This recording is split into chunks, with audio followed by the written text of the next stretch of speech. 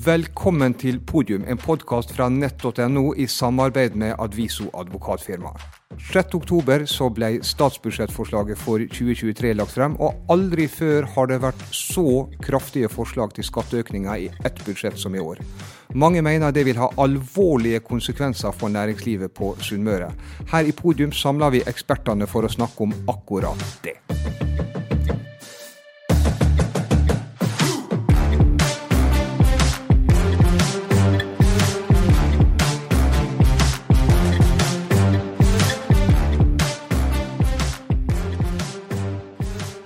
Torsdag 6. oktober så ble forslaget til statsbudsjett for Norge i 2023 lagt frem. Og for næringslivet, og kanskje spesielt for næringslivet på Sunnmøre som er så maritimt rettet, så var det et budsjett som ikke var det beste de har sett, er kanskje en måte å si det på. Vi er her for å diskutere statsbudsjettet, hvordan det blir til, hva det betyr for sunnmørsk næringsliv, og da med spesiell vekt på det som er kommet frem om skatt, og det som handler om energi og fornybar. Så velkommen til dere som lytter på Podium. En av dem vi har i studio nå er Ole Berget, som er tidligere statssekretær i Finansdepartementet, og nå partner og seniorrådgiver i First House. Velkommen til deg, Ole. Hjertelig takk. Det budsjettet som ble lagt frem, eller forslaget som ble lagt frem, inneholder kanskje den sterkeste skatteskjerpelsen i ett års budsjett i manns minne. Hvorfor gjør regjeringen så sterke grep? Det er litt vanskelig å forklare for meg hvorfor de tar så mye Møllers tran, men begrunnelsen og det makroøkonomiske bakteppet er at norsk økonomi er i ferd med å bli overopphetet. Inflasjonen er svært høy. Politikerne ønsker ikke å bidra til at rentebanen økes mer enn det Norges Bank har lagt opp til. Derfor var det varslet et stramt budsjett. Budsjettet ble ikke så stramt, og alle inndekninger for valgsatsinger i offentlig sektor er finansiert med skatter fra næringslivet. Derfor har man fått tidenes skattebombe for næringslivet, og derfor så er offentlig sektor vernet. Dette er i mitt hode svært bekymringsfullt for konkurransekraften til norsk næringsliv over tid. Investeringsbeslutninger blir satt på is, risikokapital drar til andre markeder, andre land, hvor rammevilkårene er tryggere. Norge har hatt en posisjon som et veldig trygt land å investere i, svært lav politisk risiko. Den risikoen er nå betydelig høyere. Men de som nå lager budsjettet, altså er regjeringen, Arbeiderpartiet og Senterpartiet, de lever jo i det samme landet, de ser de samme trekkene som du gjør. Hva er det da som gjør at løsningene deres blir annerledes enn dem du mener er riktig? Nei, altså det er åpenbart politiske forskjeller. Jeg hører jo til på høyresiden i norsk politikk, de hører til på venstresiden i norsk politikk. Bare der så er det jo mye som forklarer forskjellen mellom synet på privat verdiskapning kontra offentlig sektor. Men jeg tror også de har forregnet seg noe. Det er mye som tyder på, basert på reaksjonene fra næringslivet, både i kraftbransjen og i havbruksbransjen, at estimater og provenyer og innretning får konsekvenser som den sittende regjeringen ikke har forespeilet når de satt på budsjettkonferansen i august og skulle finne penger til sine satsninger. Så altså, antyder du dårlig håndverk fra regjeringen? Nei, jeg indikerer at det har gått raskt i svingene, og det skal den sittende regjeringen ha. Dette har vært det mest krevende budsjettet å lage for norske politikere på mange, mange år, grunnet årsaker som ingen norsk politiker har ansvar for.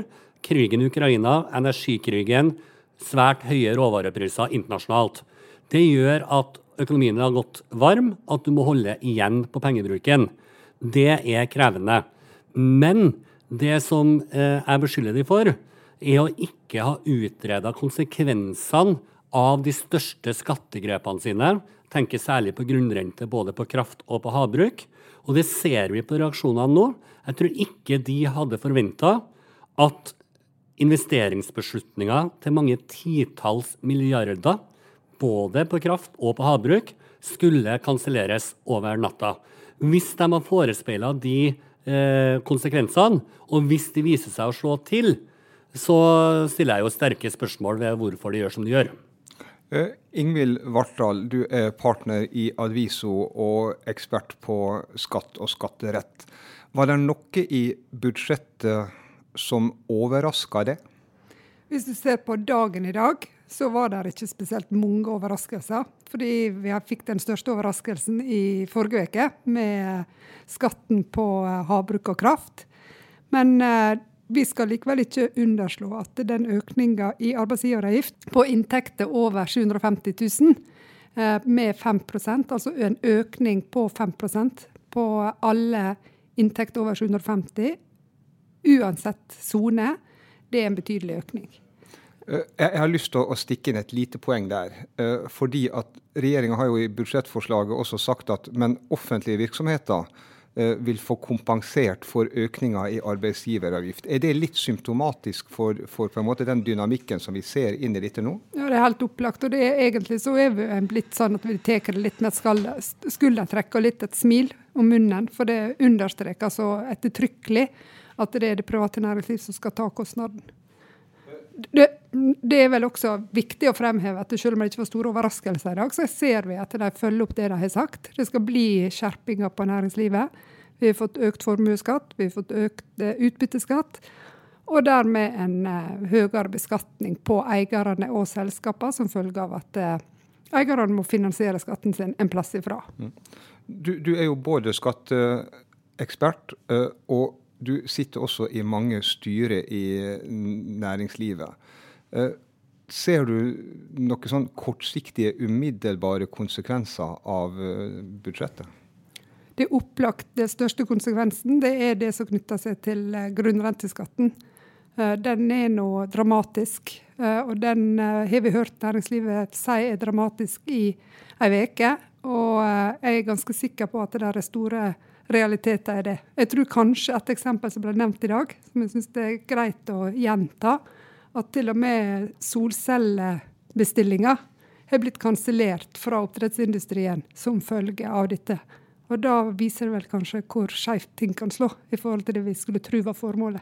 Jeg er helt enig med deg, Ingvild, og det er det jeg var litt inne på med utilsiktede konsekvenser, fordi det skal jo snakkes om det med folk som kan mer om det senere i podcasten, men når investeringer i kraft uteblir i en situasjon hvor ny fornybar vannkraft og annen fornybar er det som skal få oss ut av energikrisen, blir satt på vent, så tror jeg ikke det er tilsiktet politikk fra den sittende regjeringen. Jeg tror det er derfor det er hastverkarbeid, og så må jeg bare korrigere Ingvild på én ting. De gjør jo ikke helt som de har sagt, for de lovte jo i valgkampen og i regjeringsplattformen at det samlede skatte- og avgiftstrykket skulle ligge flatt. Så når du øker skatte- og avgifter med 5, 6 og 40 milliard, så er det litt ekstraordinært, vil jeg si. Jeg er enig med deg i det, men hvem som skulle ta den, det holder de ord på. Det holder de så det synger etter, ja. Vi har en til i studio i denne sekvensen, og for meg som programleder så er det et lite kinderegg. Det er han Tore Tønseth. Du, Tore, er jo både leder for et stort investeringsselskap her på Sunnmøre, Ronja Capital. Du har bakgrunn som en av Norges fremste sjømatanalytikere, og du sitter med pulsen på næringslivet på Sunnmøre. Og nå har dette med grunnrenteskatt på oppdrett vært nevnt. Nesten uansett hva hatt du tar på deg nå, hva syns du om det forslaget som ligger på bordet? Ja, hvor skal vi starte med den? Den er krevende. Nei, det er jo helt ekstremt, og jeg må stille meg litt bak det som har blitt sagt, at jeg tror det er en del konsekvenser her som ikke har blitt fullt ut utredet. Det kommer til å få nok så dramatiske konsekvenser for investeringslysten, selv om det i teoriboka er nøytralt på investeringene, så fører det til økt risikobetraktning, altså mistillit. Utenlandske investorer sitter og rister på hodet og lurer på hvordan i søren klarer å innføre en 40% økt beskatning over natta i et nok så veletablert land som Norge. Så det har også store konsekvenser, altså. Det har det. En ting er jo oppdrettsnæringen, næringen, og det som Slagsvold Vedum skyver foran seg, at det de 5 store som skal betale. Altså, da det liksom sånn, da ser du for det Vitsø, og du ser for det gjengen. Men det reelle bildet, eller det bare god eller dårlig retorikk fra regjeringen? Det jo et sånn narrativ de spiller på, sant, som det jo faktisk feil. Sant? Det ikke slik at det kun de store som blir påvirket. Det stort sett nesten alle som driver med oppdrett i Norge kommer til å bli påvirket av det. Så klart så vil de største bli påvirket mest.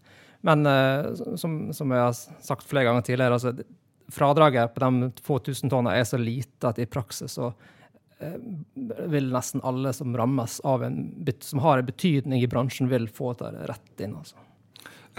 Her jo noen store oppdrettsaktører på Sunnmøre, men det mange større andre plasser i landet. Men så har du leverandørindustrien, de som leverer til oppdrettsbransjen, de som leverer til brønnbåter, de som leverer solceller, nevnte Ingvild her i sted. Hva kommer vi til å se der i løpet av et kort tidsperspektiv, tenker du? Ja, det jo riktig. Men det fortsatt mye oppdrett her i regionen, selv om det styrt fra andre plasser i Norge. Men det vi kommer til å merke mest på, direkte her på Sunnmøre, det at det betydelig leverandørindustri. Betydelig. Så flesteparten av de største aktørene innenfor leveransene til prosessindustri, til fiskeri, havbruk, eller finner du her i området. Og de som kommer til å merke det, der du merker det, at investeringslysten forsvant over natta, egentlig. Og det første jo at dette får jo ikke effekt før neste år, sant? Så du utsetter jo alle investeringer til neste år, så du får eventuelt fradrag for det. Det andre at det skaper et tonn av usikkerhet. Du vil få slite med alt fra finansiering til tilgang på kapital og hele den biten her, som ikke departementet har fått inn i Excel-arket sitt. Og effekten av det at stopp i investeringer, og spesielt på ny teknologi, grønne ting og sånt, det kommer langt ned på lista. Så det helt stopp. Og i oppfølging av det som man sier, Tore, der, så det noe som har vært ikke kanskje tenkt på i det hele tatt. For det investeringene som stopper. Jeg ganske sikker på at disse navnene, disse privatpersonene som var nevnt fra både Vedum og andre regjeringsmedlemmer i forbindelse med innføring av forslaget, de vil kreve sin avkastning. Det ikke de som vil bli rammet først. Det på selskapsnivå og den investeringsevnen. Men litt av det som skjer, ikke sant, det jo at man har, som vi har vært inne på flere, forregnet seg litt knyttet til konsekvensene av dette på investeringer.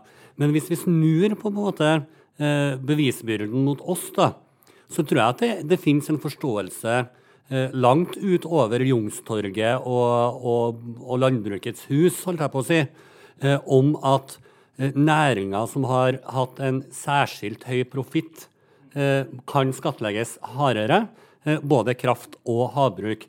Men det jo innretninger på innføringen av en grunnrente som så mange reagerer på. Jeg tror faktisk en god del av aktørene kunne akseptert et noe høyere skattenivå hvis at det hadde vært utredet skikkelig, og at det fortsatt hadde vært fornuftig med investeringer generelt, men ikke minst investeringer som transformerer eksempelvis oppdretten fra åpne merder til mer lukka teknologier. Men disse teknologiene koster jo mye mer. Alle politikere sier at havbruket må løse opp utfordringene sine med lus, med rømming, med avfall, og så stopper de insentiver for å investere i ny teknologi. Det jo det jeg mener med veldig utilsiktet innføring. Ja, helt klart. Det kan jo mulig ha tenkt gjennom den biten der, da. Det jo det vil stoppe opp, og det vil få konsekvenser over hele linja, altså, uten tvil. Og så kan det bli enda verre. Nå jo dette budsjettet lagt fram av en mindretallsregjering som skal gå til Stortinget og forhandle med Audun Lysbakken og SV. Og deres reaksjon på budsjettet i dag var jo at dette var et skritt i riktig retning, men vi skal hjelpe regjeringen helt i mål. Og med det så mener de jo enda mer inndragelse av kjøpekraft og kapital fra privat næringsliv. Ole, egentlig litt til deg, og vi har snakket om det i flere dager innimellom, det med grunnrente på havbruk. Altså grunnrente i sin opprinnelse, det vi vel alle her og alle i landet må være fornøyde med at det ble innført i sin tid, når oljebyråkratene innførte det. Men jeg var og så på Gyldendal sitt leksikon i går. Det litt interessant, for det en grunnrente, det en skatt som du påfører de som får superprofitt ved salg av norske naturressurser. Det var opprinnelsen. Og det en vesensforskjell mellom det å selge en begrenset ressurs som blir tom, og det å låne et areal i en felles ressurs for å utøve virksomheten din. Det synes jeg en litt interessant tilnærming, eller det er en tilnærming som viktig, og som jeg synes opposisjonen ikke har nevnt med et ord. Og det tilsier vel at det er by og land som står imot hverandre her. Jeg er enig i de prinsipielle motforestillingene der, for at i en sånn prinsipiell kontekst så burde man jo skattlagt fiskerier, hvor man henter opp en naturressurs fra havet, i stedet for å beskatte noe som er en ressurs som settes ut i havet gjennom et settefiskanlegg, låner litt areal i fjor, tar det opp og hiver videre på foredling på slakteri. Men mens vi er inne på litt sånn historiske definisjoner og litt tilbakeblikk, når handlingsregelen ble innført, så er jo definisjonen at dette over tid skal skape rom for skattelettelser. Og nå ser vi at vi har kjent oss søkkerekke. Handlingsregelen blir mistolket og misbrukt. Offentlig sektor vokser, privat næringsliv må blø. Dette er oppskriften på, la oss si det sånn, svekket konkurransekraft for norsk næringsliv fremover. Men bare, problemet er jo størrelsen og innretningen. Det er der problemet ligger. Og det er også et problem at folk bruker ordet folk flest der, selv om det er nesten et litt sånn ord du kanskje ikke skal bruke så ofte. Men de oppfatter jo at dette er en næring som ikke betaler skatt. Det er narrativet. Det er en næring som nesten ikke betaler skatt i forhold til hva de tjener. De betaler jo så klart fryktelig mye skatt fordi de tjener fryktelig mye penger. Og jeg tror det har vært en stor vilje i bransjen til å betale mer skatt. Det har ikke det vært noen tvil om. Men det er størrelsen som er helt ut av proporsjoner. Vi går fra 22% beskatning til 62% beskatning, og har du 36% utbyttbeskatning på den biten som står igjen, og så har du formuesskatt på det som står igjen deretter. Du har en effektiv beskatning på eiernivå som er sikkert oppe i 80%. Det er helt ekstremt. Så en 5% eller 10% der, som hadde vært milliardbeløp, hadde vært alle akseptert. Du hadde ikke rasert konsesjonsverdiene. Aksjekursene hadde beveget seg litt ned, og investeringslysten hadde vært der. Men dette er jo direkte rasering av norsk havbruk over natta. Jeg har lyst å dra dere litt i retning leverandørindustrien også. Jeg snakket med Gunvor Ulstein før i dag, og hun ga et narrativ som jeg synes var veldig interessant. Hun sa at i 2014-2015, da gikk vi over ende, for da kom oljekrakket. Og over natta så forsvant bestillinger, kontrakter, kontraheringer. Og så kom vi oss opp igjen, og så kom søren med coviden. Da var det turistbåtene som vi hadde avtaler på som forsvant. Og så klarer vi å omstille oss en gang til, og nå er jeg redd for at den tredje gangen kan bli enda tyngre. Ingvild, er det et narrativ, er det en virkelighetsoppfattelse som du deler, og som du tenker rammer sunnmørsk næringsliv hardere enn næringsliv andre plasser i landet? Ja, om det blir hardere enn andre plasser, det tror jeg kanskje ikke jeg skal begynne å slåss med Nord-Norge, men at det rammer veldig hardt her, det er ikke det tvil om. Og at det er stor bekymring, det er helt åpenbart. Og du kan merke litt det samme med næringslivet som det var rett etter pandemien, at det er på en måte litt sånn, du vet nesten ikke helt hva du skal se, hva retning du skal bevege deg videre. Jeg tror for min del at det vil ramme Sunnmørskysten og kysten for øvrig hardere enn innenfor Ring 3 i Oslo. Det her leverandørindustrien har sitt virke, det her de holder liv i lokalsamfunn, og det her på en måte man sørger for at man har en desentralisert bo- og arbeidsmarked i Norge, som de fleste partiene er veldig for. Det som er utfordringen med det her, i mitt perspektiv, det er jo at man på makronivå kan si at norsk økonomi går veldig godt, det er overopphetet, nesten ikke arbeidsledighet. Men hvis du raserer hjørnesteinsbedrifter langs kysten, så betyr det ikke bare at det er nye bedrifter som står klart å hente den samme kompetansen i samme bygd og samme lokalsamfunn. Da vil man jo utarme distriktene over tid. Og det vil også gjøre noe med skattegrunnlaget for kommunene. Så dette er mer alvorlig enn å sitte med et regneark i Oslo og si at vi har så lav arbeidsledighet at det gjør ikke noe om at det er noen bedrifter som går konkurs. Det er også lokalsamfunn som står på spill her. Noen har jo sagt at de håper at det vil bli et så intenst kystopprør fra Lindesnes i sør til Nordkapp i nord at regjeringen er nødt til å snu. Og Senterpartiordføreren i Salangen var det vel som var på Politisk kvarter og valsa ned Senterpartiet sin politikk eller budsjettforslag på dette området. Men har du, Ole, tro på at det vil bli et sånt kystopprør, og 2, hvis det kommer, at det vil hjelpe? Jeg tror det kan komme et opprør. Jeg mener at vi ser tendensene til det allerede. Jeg synes næringene har vært tydeligere enn noen gang. Mange lokale ordførere, også fra regjeringspartiene, har gått kraftig imot deler av disse skatteøkningene.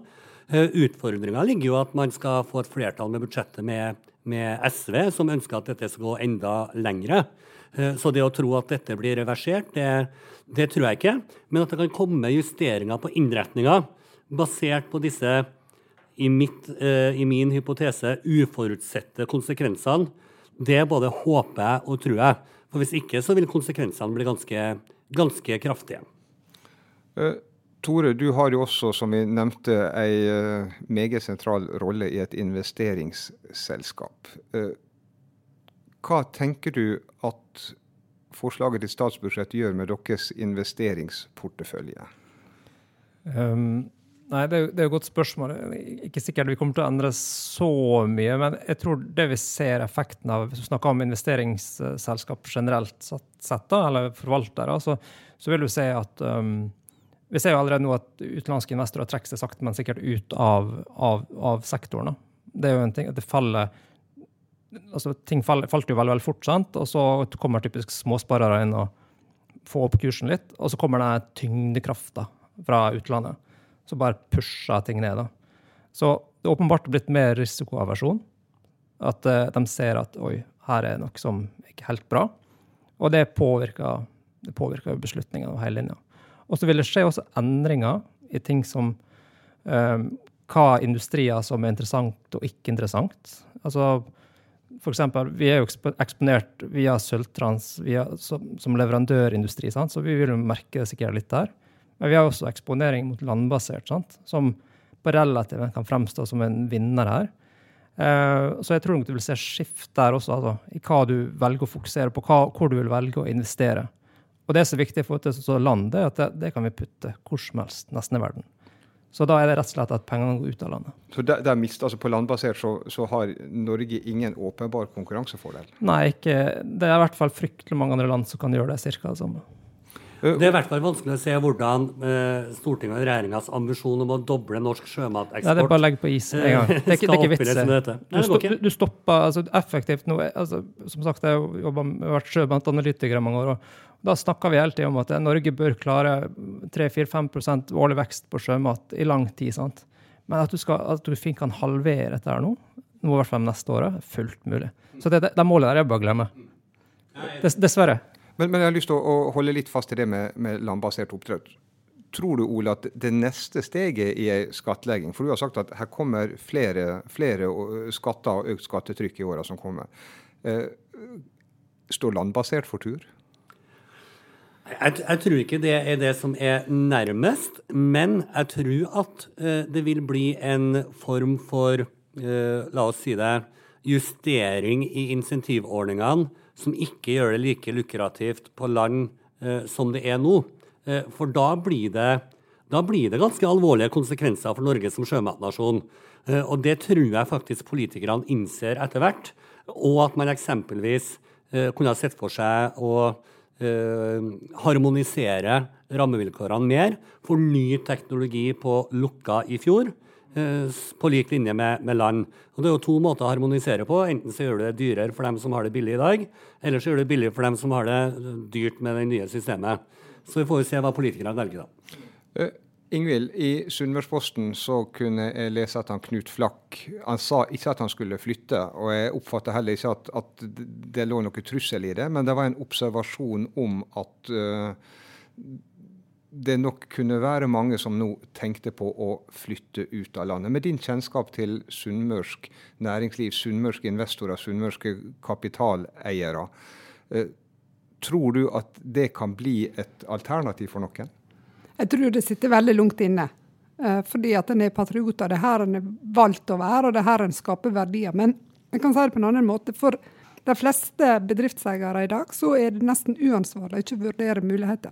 For skattebelastningen så tung, og en så stor utgiftspost på selskapets hånd, at det en av de tingene som må vurderes, hvis en skal ha en ansvarlig eierutøvelse. Og da tenker du at det hensynet til selskaper som vil drive en sånn prosess, heller enn hensynet til egen privatøkonomi? Det helt overbevist om. Det selskapet, det helt definitivt. Men nå toucher du inn på det som noe av det som irriterer meg med norsk skattepolitikk og debatt.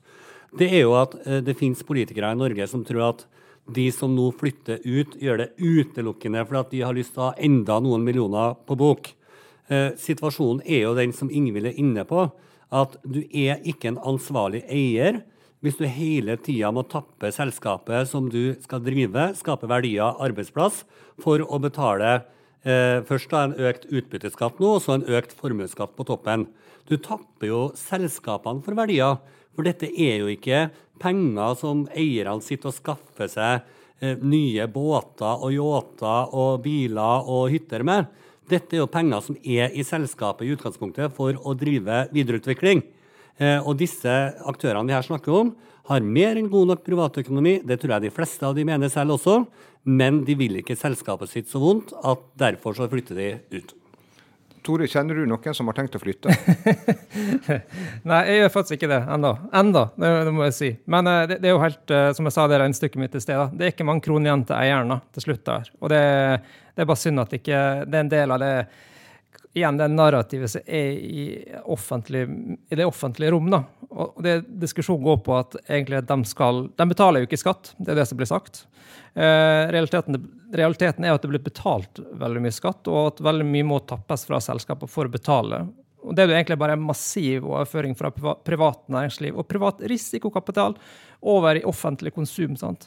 Så bare ta eksempel, bare Ronja Kapital, altså vi i 20-30-40 selskap, sant? Realiteten av mye av innstramningen kan jo være at vi dropper 5 startups et år. Det 5-6 nye selskap som ikke får livets rett da. Det konsekvensen av formuesskatten. Det ikke så mange som ser. Det ikke en del av narrativet. Og med denne litt depressive blikket inn i fremtiden, så takker vi dere tre som har vært med i denne bolken. Tusen takk til Tore Tønseth, tusen takk til Ole Berget, og tusen takk til Ingvild Vartdal. Nå skal vi ha et lite sceneskifte her, og vi skal bytte. Noen skal ta på seg hodetelefoner, noen skal ta av seg hodetelefoner. Og så skal vi gå over til et nytt tema, og det det som har med energi å gjøre, det som har med bærekraft, og det som har med fornybar. Og til å diskutere det sammen med meg, så jeg så heldig at jeg har med Erik Espeseth, som konsernsjef i Tafjord. Jeg har med Mariell Furnes Manseth, som Group Brand and Sustainability Officer i Norwegian Hydrogen. Og jeg har Ingrid Aasåren, som daglig leder i bærekraftselskapet Sustainability. Velkommen til dere tre. Jeg har lyst til å begynne, Ingrid, med å spørre deg. På det som gjelder energi, bærekraft, fornybar, så uttrykker jo regjeringen store ambisjoner. Men hva sporene av det i statsbudsjettet? Jeg tror de ikke nødvendigvis så store som i hvert fall miljøorganisasjonene skulle ønske at de var. Jeg tror ikke de store nok til å nå klimamålene vi har satt oss, men så det kanskje ikke heller i år at man forventet nettopp det. Vi har jo sett vi i en helt annen situasjon enn det man skulle være. Så kan de jo fortsatt si at det at vi står i en energikrise gjør ikke klimakrisen noe mindre. Så tiltakene bør jo fortsatt være der for at ikke vi skal få forbroe kutt om noen år. Så det bedre å ta det gradvis enn å ta det alt på en gang. Så jeg tror, nå har du fått et klimabudsjett som skal være et styringsverktøy, nettopp for at vi kan ha mer åpenhet og kontroll rundt utslippene og hvor de kommer. Så blir det spennende, denne såkalte grønne boken, hvor grønn den faktisk viser seg å være. Så det er den som Espen Barth Eide skal komme med. Nettopp. Du så jo det kom, du la frem en del tall på dette i dag, for at vi skal ha kontroll på utslippene fremover. Og så det jo selvfølgelig energi, som den store snakkisen rundt når det kommer som energi- og klimadelen av dette budsjettet. Der fikk vi jo mange lekkasjer allerede var det forrige uke, eller var det tidligere denne uken? Jeg går litt i surr. Hvor du ser at i en verden der vi alle skriker etter mer energi, og det nettopp mer energi som skal til for å faktisk på ordentlig få ned strømprisen, så det jo veldig spesielt at du nå skattlegger en næring så hardt som det du gjør, både ved å øke en grunnrente og dette høyprisbidraget som kommer inn.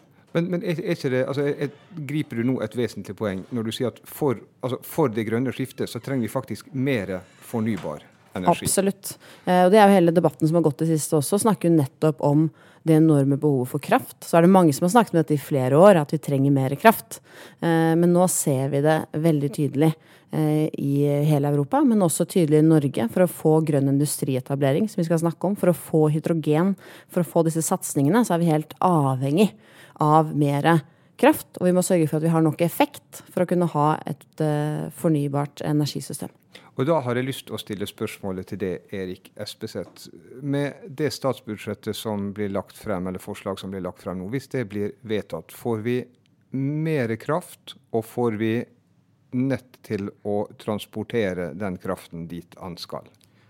Vi får i alle fall ikke mer kraft. Og vi får i alle fall ikke mer kraft når vi trenger det. Det vil si utvikling av ryggrader i det norske kraftsystemet, altså magasinkrafter. At vi får nett, vil jeg si tja. Vi vil ikke få den samme investeringskraften som vi trenger fra de regionale kraftselskaper som eier av nett, fordi de blir utarmet og gjennom en økt grunnrenteskatt på vannkraften. Og det stort sett de samme vannkraftselskaper som også eier store deler av nettet. Du sa jo i Sunnmørsposten, jeg tror det var forrige uke, at dere har prosjekt som dere nå må enten utsette eller vurdere å kansellere. Og hvis du legger sammen alle kraftselskap som har varslet at de nå må sette prosjekt på vent, så kommer det opp i investeringer på i hvert fall over 30 milliard, tror jeg. 35 milliard. Det høres jo sånn i utgangspunktet ut som en litt baklengs måte å tilnærme seg det å skape mer fornybar energi. Ja, det det som effekten, at vi vil være på stedet hvil. For nå har jo fornybarutviklingen stoppet opp. Vi har jo flatet ut på å bygge ny vindkraft på land. Den helt, der ikke startet nye prosjekt. Og det kommer heller ikke til å bli startet nye, større vasskraftprosjekt med den skatteskjerpingen som her ligger. Det som vi vil gjøre, vi som sitter med disse ressursene, det at vi vil melke de investeringene som vi har gjort så lenge som mulig, og ikke investere nytt eller reinvestere. For det lønner ikke seg, og det for stor usikkerhet rundt det. Mariell, du representerer jo på en måte en veldig fremtidsrettet næring, nemlig hydrogenproduksjon og distribusjon. Og på Hellesylt så bygger jo dere nå en fabrikk som skal kanskje være en sunnmørsk stolthet. Men dere har jo hele Norden som et kjernemarked. Når du så statsbudsjettforslag i dag, tenkte du sånn, dette gode greier for min type virksomhet? Det skulle jeg ønske, men jeg gjorde nok ikke det. Jeg hadde ikke de store forventningene, og det var litt som forventet, ganske uendret satsing på det grønne skiftet, uendret satsing på nye grønne næringer, og selv om den grønne boka en veldig fin tanke, og det bra med tydelige mål for å kutte utslipp, så det en mismatch, synes jeg, mellom de målene og det som faktisk blir gjort i reelle tiltak og rammebetingelser for det grønne skiftet. Og det klart, når 1,5 milliard til grønn omstilling blir lagt på bordet i statsbudsjettet, og det kun 150 millioner ekstra. Nye virkemiddel blir snakket om som differansekontrakter og en utredning for å se hvordan staten kan bidra til infrastruktur og så videre. Det ingenting konkret, det bare gode tanker så langt, og så får vi få 150 millioner ekstra. Det kommer man veldig kort med. Hva skulle du ønske hvis du kunne fått inn ett tiltak i statsbudsjettet som hadde hjulpet din bransje? Da mener jeg sånn for at dere skulle tjene mer penger, men for det å fremme en bransje som egentlig fortsatt i startup-fasen. Altså, hydrogen globalt helt nødvendig for å nå klimamålene. Og for at det skal bli en realitet i Norge med den satsingen vår, så vi helt avhengig av investeringsstøtte. Vi trenger investeringsstøtte til å bygge produksjonsanlegg. Vi trenger selvfølgelig krafttilgang, men investeringsstøtte for det kapitalkrevende det vi skal gjøre. Og vi trenger investeringsstøtte til infrastruktur, for eksempel til fyllestasjoner for hydrogen. På tungtransportsiden så trenger man å redusere utslipp. I Sverige så har du opp til 100% støtte på fyllestasjoner. I Danmark har du 85% støtte, i Tyskland har du 80% støtte.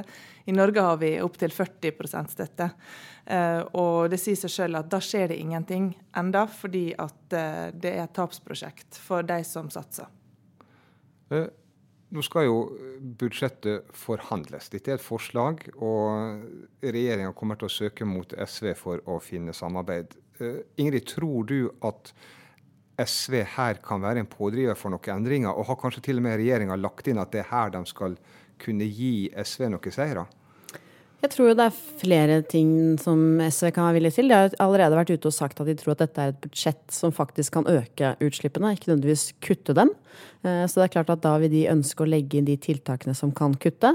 Jeg ser at det ikke sikkert at dieselmilliarden til Trygve. Det ikke sikkert at SV så begeistret for den, for eksempel.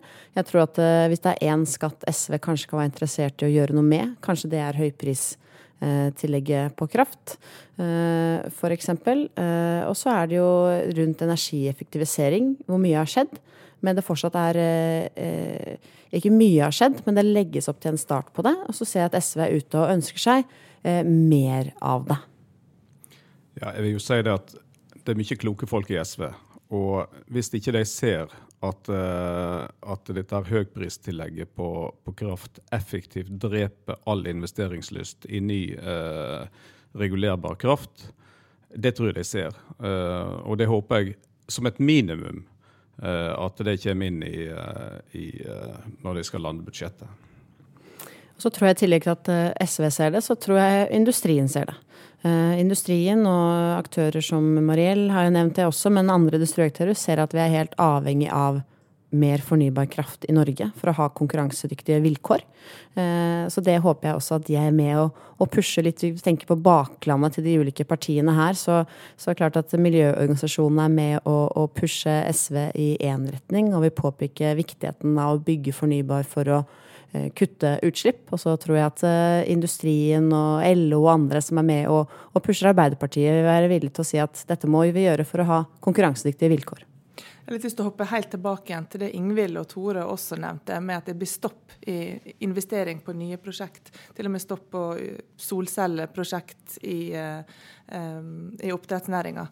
Og klart dette får konsekvenser for oss også. For skal vi ha hydrogenkunder, så vi helt avhengig av at det investeres på kundesiden.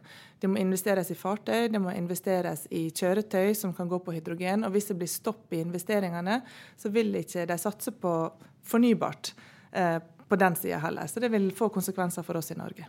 Dere har jo både store lokale aktører som eiere, og et stort japansk konsern, Mitsui-konsernet som eiere. Dere har vel til og med Tafjord på eiersiden.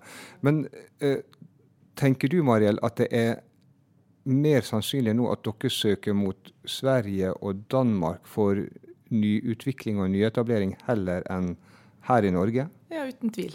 Norden og Nord-Europa har alltid vært et satsingsområde for oss.